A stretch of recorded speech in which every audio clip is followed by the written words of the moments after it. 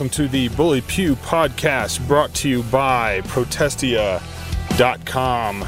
This is the show where, well, you kind of ride around with me and I talk about stuff. And this is what some high church folks might call Holy Week. I'm a Baptist, so I really don't use that terminology, but you might. It's not a sin issue or something like that, but I wanted to talk about Easter.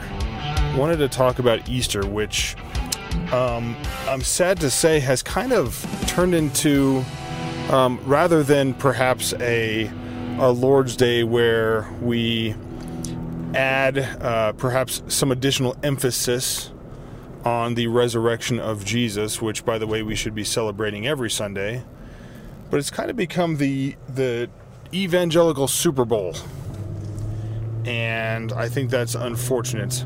We're going to talk about that, though. This program is brought to you by the troublemakers at Protestia.com and all of our wonderful and intrepid patron supporters who, for only $9.95 a month, can support all the work being done at Protestia. I never say that on the Bully Pew podcast, but it is true. You can head over to patreon.com/Protestia and join the fight on a financial level starting at $5.95 a month. There are other tiers of support, and we are, of course, grateful and appreciative of anything that you can do to support this ministry, including maybe just sharing the podcast or sharing articles or not being afraid to quote us if you happen to be a pastor or someone in some sort of evangelical institution, Christian institution. That seems to be the modus operandi of those in Christian circles is read Protestia, but don't let anybody know you read Protestia. So I guess that's just how it is. That's just the position of this ministry in the ecosystem. And you know what? While we might be annoyed with that from time to time, we're actually okay with it. The important thing is that truth is being spoken, and that that issues within the church are being discerned and being tested, and all the things that God's word tells us to do. So if you happen to be a pastor that appreciates what we do and you don't want to, be seen with us in public or something, all right, fine. That's we'll live with it. Hopefully it's blessing you and your church family anyway. Anyway, so let's talk about Easter. Let's talk about Easter, and a lot of the things that I'm going to say kind of apply to Christmas as well, although honestly a little bit less, because Christmas, as we all know, has become far more commercialized than Easter. There's a lot of other secular components around the Christmas season. A lot more tradition around the Christmas season in terms of secular traditions than Easter. Easter is kind of the one where most pagans sort of leave it alone. So if you don't even pretend to be a Christian, you're probably not going to celebrate Easter at all. But there are a lot of folks that don't even pretend to be Christian who celebrate Christmas.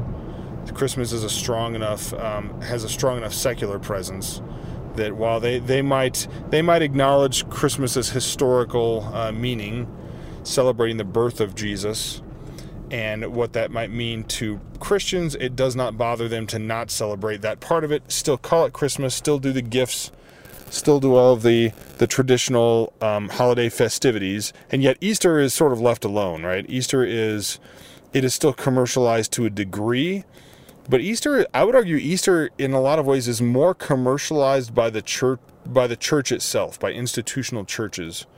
I realize I use that word institutional a lot. What I'm describing basically is, formal groups, formal institutions, formal organizations. So a local church is an institution. Now it is that's an institution of Scripture. That's an institution commissioned by God Himself, versus something like a Protestia or another parachurch organization, which can be described as an institution, but it's not a necessary and biblically commissioned institution. Nothing wrong with that inherently, but what you notice around this time of year is there are a lot of churches that, well, they market Easter. They use it as seeing Easter as one of those holidays where people come to church that don't normally come to church. They try to do everything in their power to make sure that the CEO, quote-unquote Christians, that's what we nickname them, CEO, Christmas and Easter only Christians, will go to their church instead of the church down the street on Easter. Now, the funny thing about that is the vast majority of those CEO Christians, vast majority of them will not come back to your church the next Sunday. They're basically checking off a box. They're not seekers as traditional Baptists might describe. Well, they're seekers. They're looking for Jesus. No, they think they've already found Jesus. They think that they're doing exactly what they're supposed to do to remain quote unquote Christian. So they'll show up on Christmas, Easter. They'll check that box. They'll spiritually genuflect at the altar of some church. It doesn't even really matter what church it is or what they believe for a lot of these folks. And then they'll go back to their regular lives. Again, it's a technicality. They're checking a box, and they're trying to cover themselves.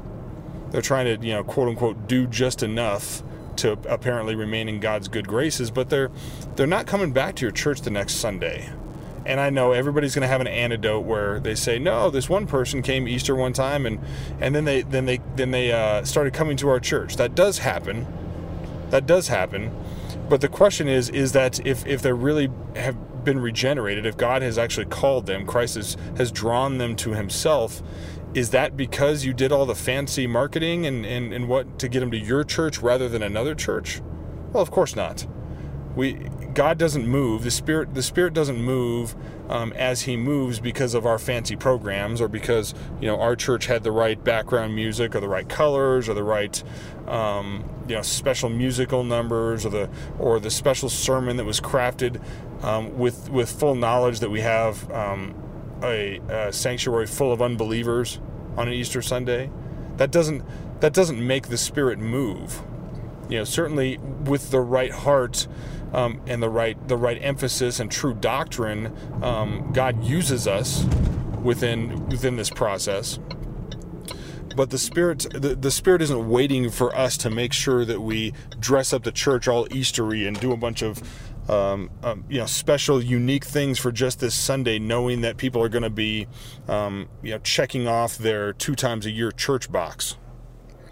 And yet there are dozens of websites online that provide what are really marketing materials, right? Graphics and video assets and bumper music and logos, and you name it, so that your church can be as attractional as possible to the lost world, to an unbelieving world.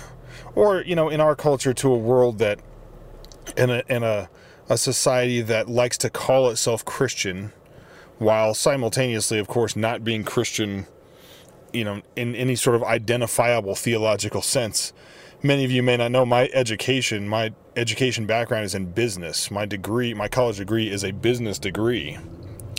And it's a bachelor of science I have a bachelor of science in music industry studies, and this was basically my attempt to add on the business acumen to the musical experience and training that I'd had over the years, but it comes with a heavy dose of business, a heavy dose of law, a heavy dose of contracting, and of course marketing. Marketing is a big part of the program as well, because that's really important to any business, but especially the entertainment business, which obviously music very clearly is.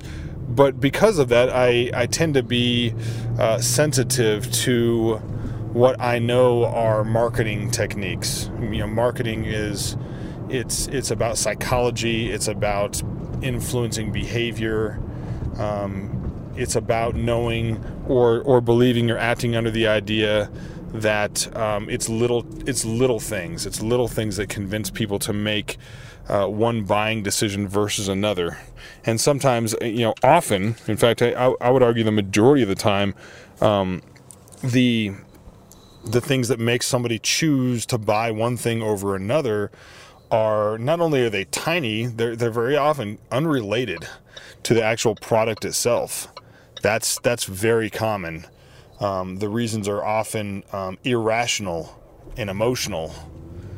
And this explains why you find the most numerically successful churches out there. We'll set aside for a moment whether we can call them churches or not in a biblical sense, but to the extent that they present themselves as churches, they call themselves churches. And some of them, as you know, don't even call themselves churches anymore because they've made a different marketing decision to use different terminology, right? But to the extent that they do call themselves churches, present themselves as houses of worship, as gatherings of the saints, that kind of a thing, the most numerically successful ones have been the ones who have most successfully marketed themselves, most successfully programmed themselves, and created an image for themselves that's attractional. And attractional, not so much to the Christ-hating world or those in our culture that would say, I don't want any part of God. Those folks, they're not going to anything calling itself a church. But they wind up being the most attractive and whatnot to what we might call cultural Christians, nominal Christians, sometimes carnal Christians, those that they apply the label of Christian at least loosely to themselves. But when you drill right down to it, they don't seem to know anything about what they believe. They would be offended by the true proclamation and true promotion of true biblical doctrine. That would offend them. They would claim something like, that's not the Christianity that I grew up with, or that's not the Christianity I believe in, or that's not my Jesus. They would say stuff like that. And then of course you also have some folks that are going to church as well who are by profession they would be Christians, but you don't really see growth, and you don't see a desire in their lives to become more mature in the faith, to know more, to become closer to God in terms of their knowledge and in terms of the completeness of what they understand from the Word, from the Bible. There are a lot of those folks as well, and they go to church. A lot of the reason that they go to church is for the social benefits and the material, the sense of community, and those are good things, by the way. That is an important part of being part of a local body of believers. But for some folks, that's the reason, right? So if you took away everybody else, they wouldn't follow Scripture and go to church, because the main reason they're going is now gone. And unfortunately, a lot of churches have sensed this. They've sensed that the community and the I'm going with my friends and other people I can socialize with is such a big part of it, that they emphasize that above and beyond any sort of doctrinal considerations, any sort of prescriptive worship considerations. And so you'll find that some of these churches will, if it's between being specific about a doctrinal issue versus losing some of that community or the attractional part of it, as far as hanging out with friends and things like that, and socializing, they will err towards the side of socializing, right? They'll round off the hard edges of the doctrine in order to keep the community intact, and they'll call it unity. They'll call that unity, even though unity must first and foremost be about unity in belief, unity in the nature of our faith. So you have the spectrum of self-described Christians in the church, and Easter is the time of year where churches really they really shift. A lot of churches, they shift to just a heavy marketing influence. And so it's more graphics, it's bigger programs, it's egg hunts, it's more media assets. It's a message that is not only if solid, it will be, hey, we're going to preach the gospel here. We're going to go straight to the narrative and the truth about Christ's the last days of his earthly ministry, before the crucifixion, that is, and then into the resurrection. like if they're preaching something that's faithful, that it'll still be that, right? We'll still bring it back to just the we're not going to start exegeting Hebrews 2 or something on Easter, right? Which is okay. There's nothing wrong with that particularly, but a lot of churches will go one step further and they'll say, okay, we're going to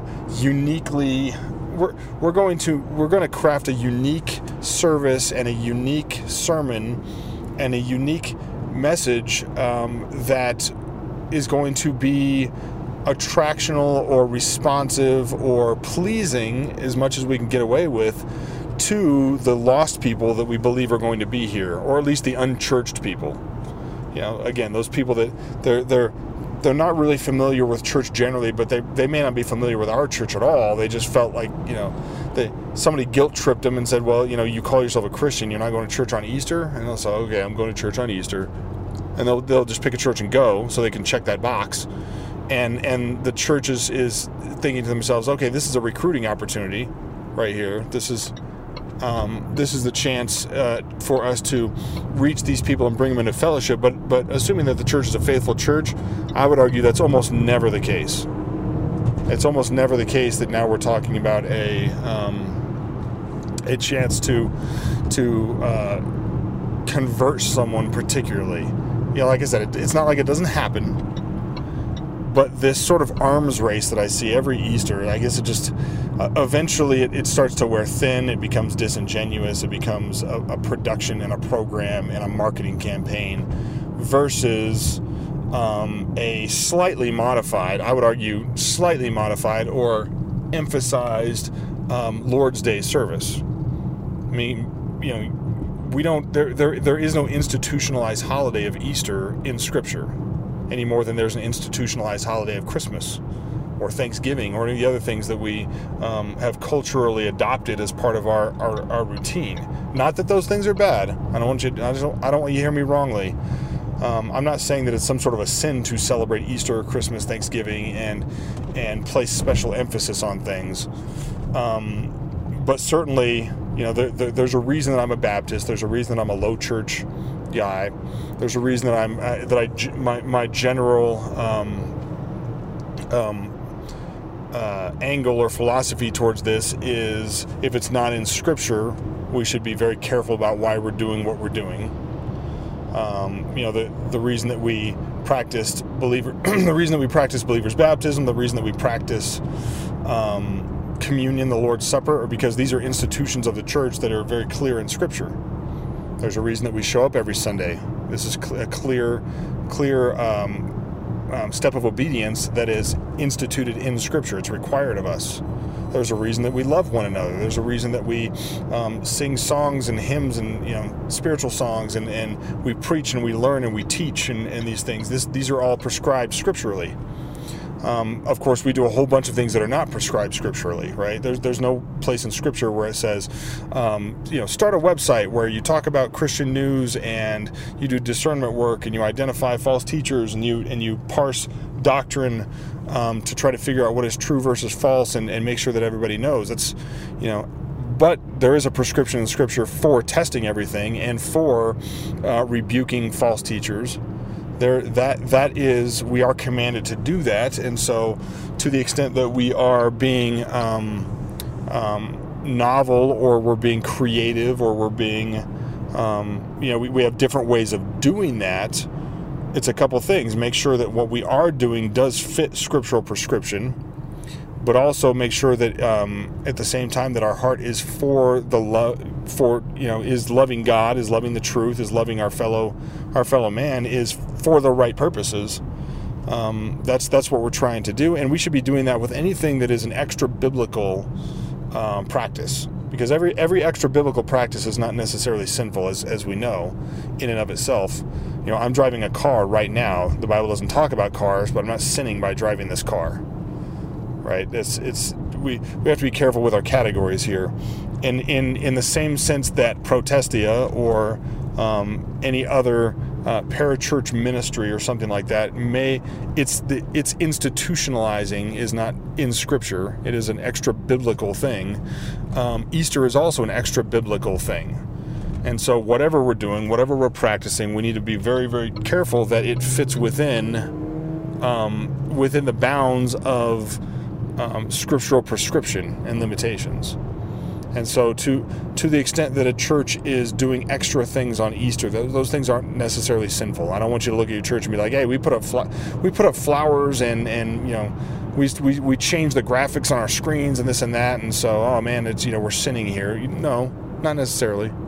But we do have to be very careful to assess what our motives are, what our heart motives are for doing what we're doing. Is this for the purpose of and of course we can hide anything we do under, well, we're just trying to honor God, or we're just trying to preach the gospel, trying to reach the lost, we're trying to evangelize. Okay, and I would ask you, is that the purpose of the Lord's Day service in and of itself, evangelism? Well, no, it isn't. It's to gather as the body of Christ to obediently worship God and disciple and teach and observe the ordinances. That's why we gather. Not that evangelism can't happen within that service, but that's not the primary focus. Except apparently on Easter, when every church decides that it's now an evangelism service. And I would be hard pressed to tell any church, hey, don't. If you know that you're going to have twice as many people at your church, and the majority or a good portion of them are unsaved, don't respond to that. Respond to it, but make sure your heart is in the right place. Make sure your heart is not in the place where we're saying we're gonna change things to make sure that people like our church better than the other churches. And I mean, I hate to say it, it's sad to say, but that really sums up a lot of what some churches do. They're competing against other churches. So much of, especially in modern America, I should say in present day America. I don't want to make a philosophical statement or ideological statement. In present day America, so much of church's growth winds up not so much being from new converts per se, or people that have no experience with church or Jesus or Christianity. There's some of that, of course, but a lot of it is just transfer growth. It's transfer growth. So it's people that left one church and came to your church instead. They were going to a church before, and they decided because, well, that church just they did this or that, or I didn't like the pastor's preaching, or the music was too loud, or for whatever reason, or very often somebody hurt my feelings, or I had a disagreement with somebody, or some sort of a relationship issue, and so we left.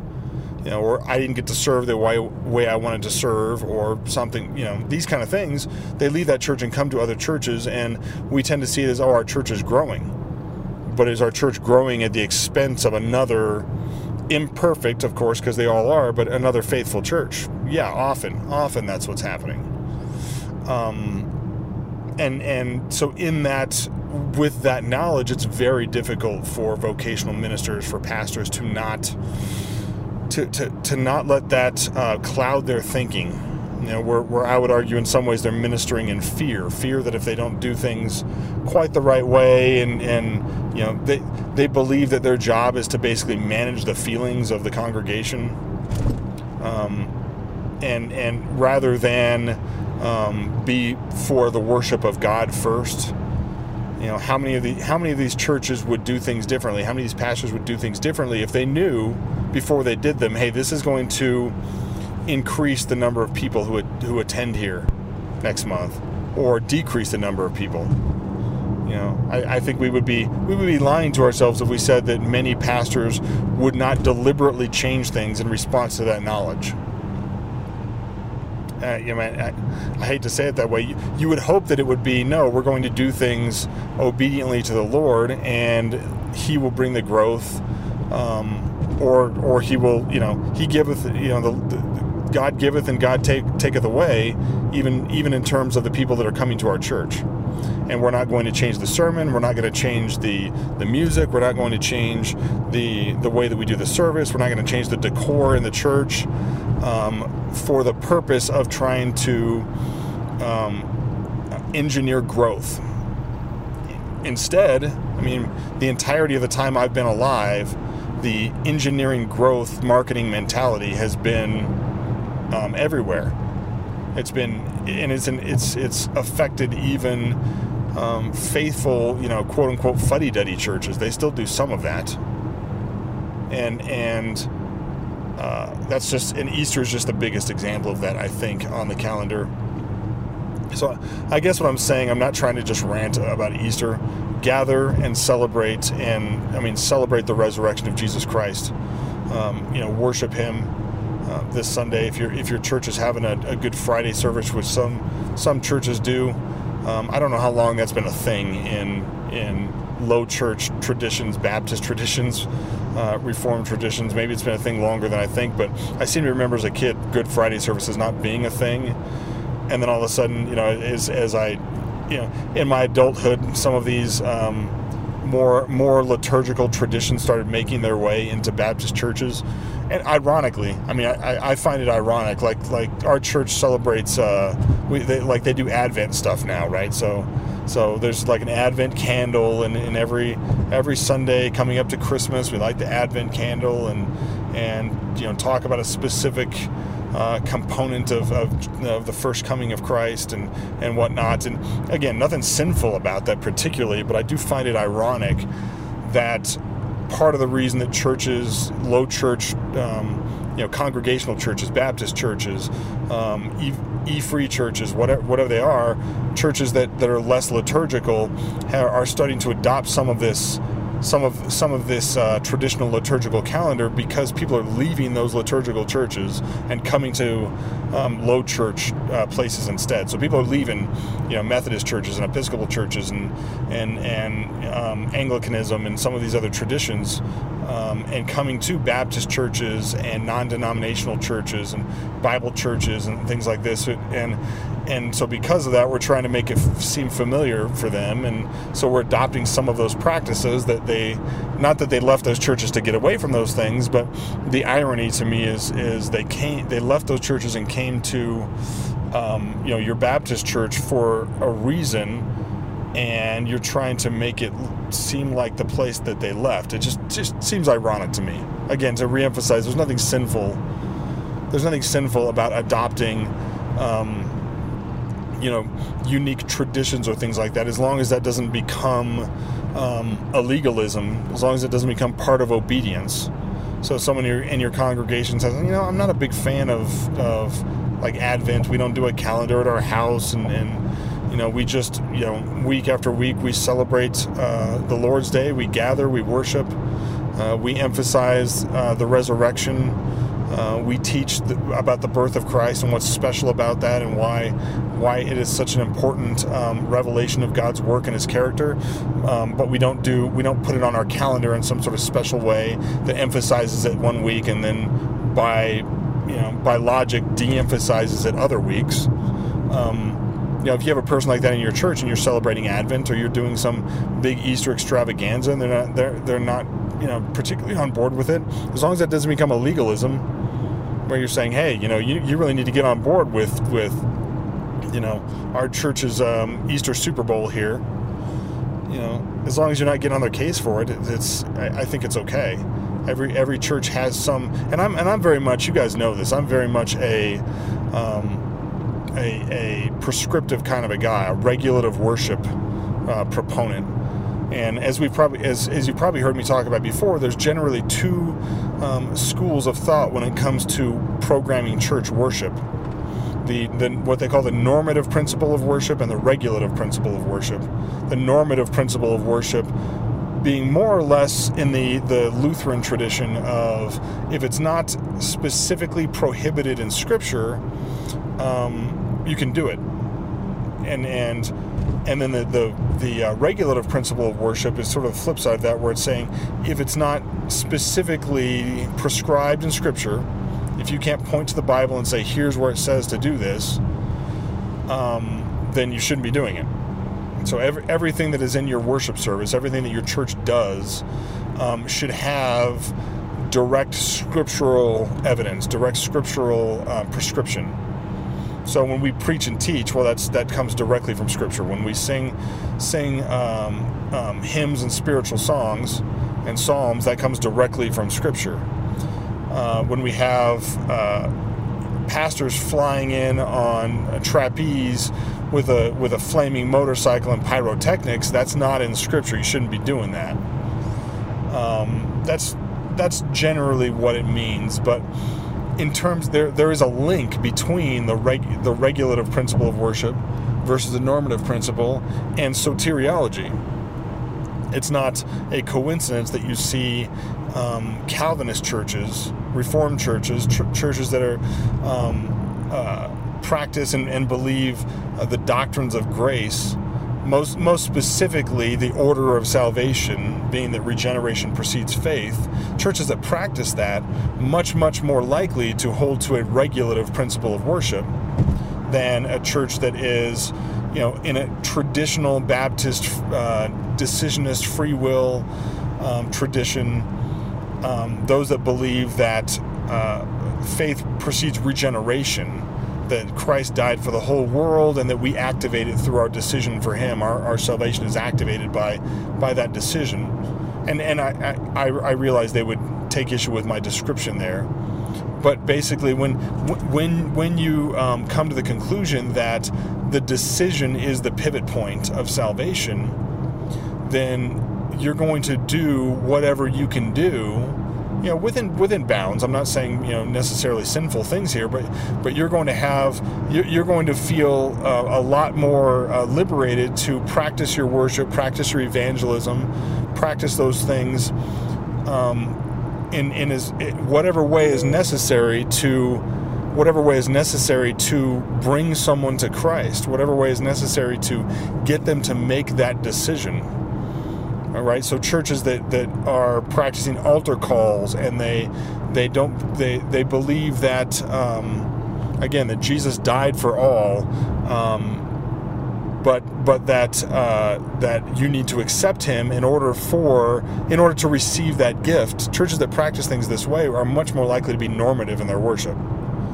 It's almost a if you drew a Venn diagram, it would almost be a direct circle, one circle of churches that are normative in their worship, and churches that are Arminian in their soteriology, and that being that they don't accept the idea that they'll teach election as God's foreknowledge, rather than His decision that we're not a part of before time, which is what those of us that are that hold to the doctrines of grace and God's sovereignty would hold to. And that's why we can be prescriptive about our worship, because our worship practices are not ever going to be attractional enough to quote unquote bring someone to Christ. God certainly uses us in that process, but He's not dependent on us in that process. And to the person that believes is more of a decisionist, that believes salvation pivots on the decision of the unbeliever, they believe that they have a much more, or at least they practice that they have a much more pivotal role in evangelism and bringing someone to Christ. That's why they do altar calls the way that they do. It's why they write the kind of music they do, and it just so happens, and this is, it just so happens that it agrees with or synthesizes with marketing practices in churches, with ecclesiology that is very market driven, methodology that is very market driven and program driven, and fancy programs and graphics and events and all these kind of things, because again, it's about getting the decision in their mind.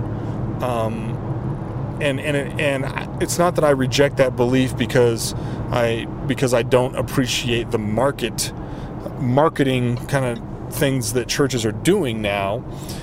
I don't appreciate the marketing methodology these churches are doing, because I think that it flows from a false soteriology. It flows from a soteriology that puts Christians, puts churches, evangelist ministries in a much more pivotal role in salvation than I believe the Bible supports.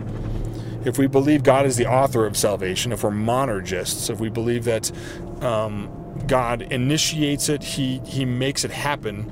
It is by the work of the Holy Spirit that He regenerates the dead heart, the lost person, which at that point enables them to believe, that enables them to make that decision.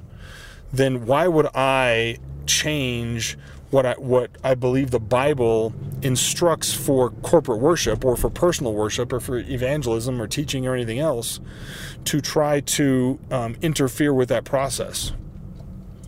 If the Holy Spirit gives the increase, if the Holy Spirit regenerates, if God is the sole actor in the miracle of salvation, why do I think that it's up to me to grease the skids, so to speak, to grease the wheels, to make sure that it's as easy as possible? It's God's doing this work, and we are used for it. We have instructions scripturally on how to be obedient, but we are not prime players in this miracle. We're just, we're not. And the Bible does not support in any way that we are. And so you're never going to find me supporting the idea that churches should just do whatever they want to quote unquote reach the lost. We first and foremost are to love God. That is the first and most important commandment. Everything else is subordinate to that. Even loving our neighbors as ourselves is subordinate to our love for God. Right? Jesus said this himself, that the greatest commandment is to love the Lord your God with all your heart, soul, and strength. And then the second is like it, but the second is subordinate to it. It follows. You cannot love your neighbor. You cannot evangelize. You cannot preach the gospel or practice proper worship, anything like that. You can't do those things without first and foremost loving God. And your love for God should bring you to proper obedience of what His Word teaches. And that's what we should be doing on Easter Sunday as much as any other Sunday. And I hope this conversation has been edifying to you. Certainly reach out if you have questions about it. I will be going to church tonight to participate in a Good Friday worship service. We'll be observing the Lord's Supper. We will be gathering on Sunday like we do every Sunday in a few days to celebrate the Lord's Day first and foremost, with, of course, a special emphasis on the resurrection of Jesus because it's Easter, and nothing wrong with that at all. Check your hearts, test everything, bring Scripture to bear on everything that you practice, and especially with the brethren, do it with patience and love and long suffering and bearing one another's burdens. And hopefully this podcast gave you something to think about. For all the team at Protestia, have a good rest of the week. Have a good weekend, and of course, go to church and celebrate the resurrection of our Lord Jesus Christ with the brethren. Sing loud, shout it from the rooftops, and celebrate the most wonderful gift and miracle that the world has ever seen in all of our lives, but in the world in general, in our Lord Jesus Christ. Have a good Easter. We'll talk to you soon. As always, Semper Reformanda.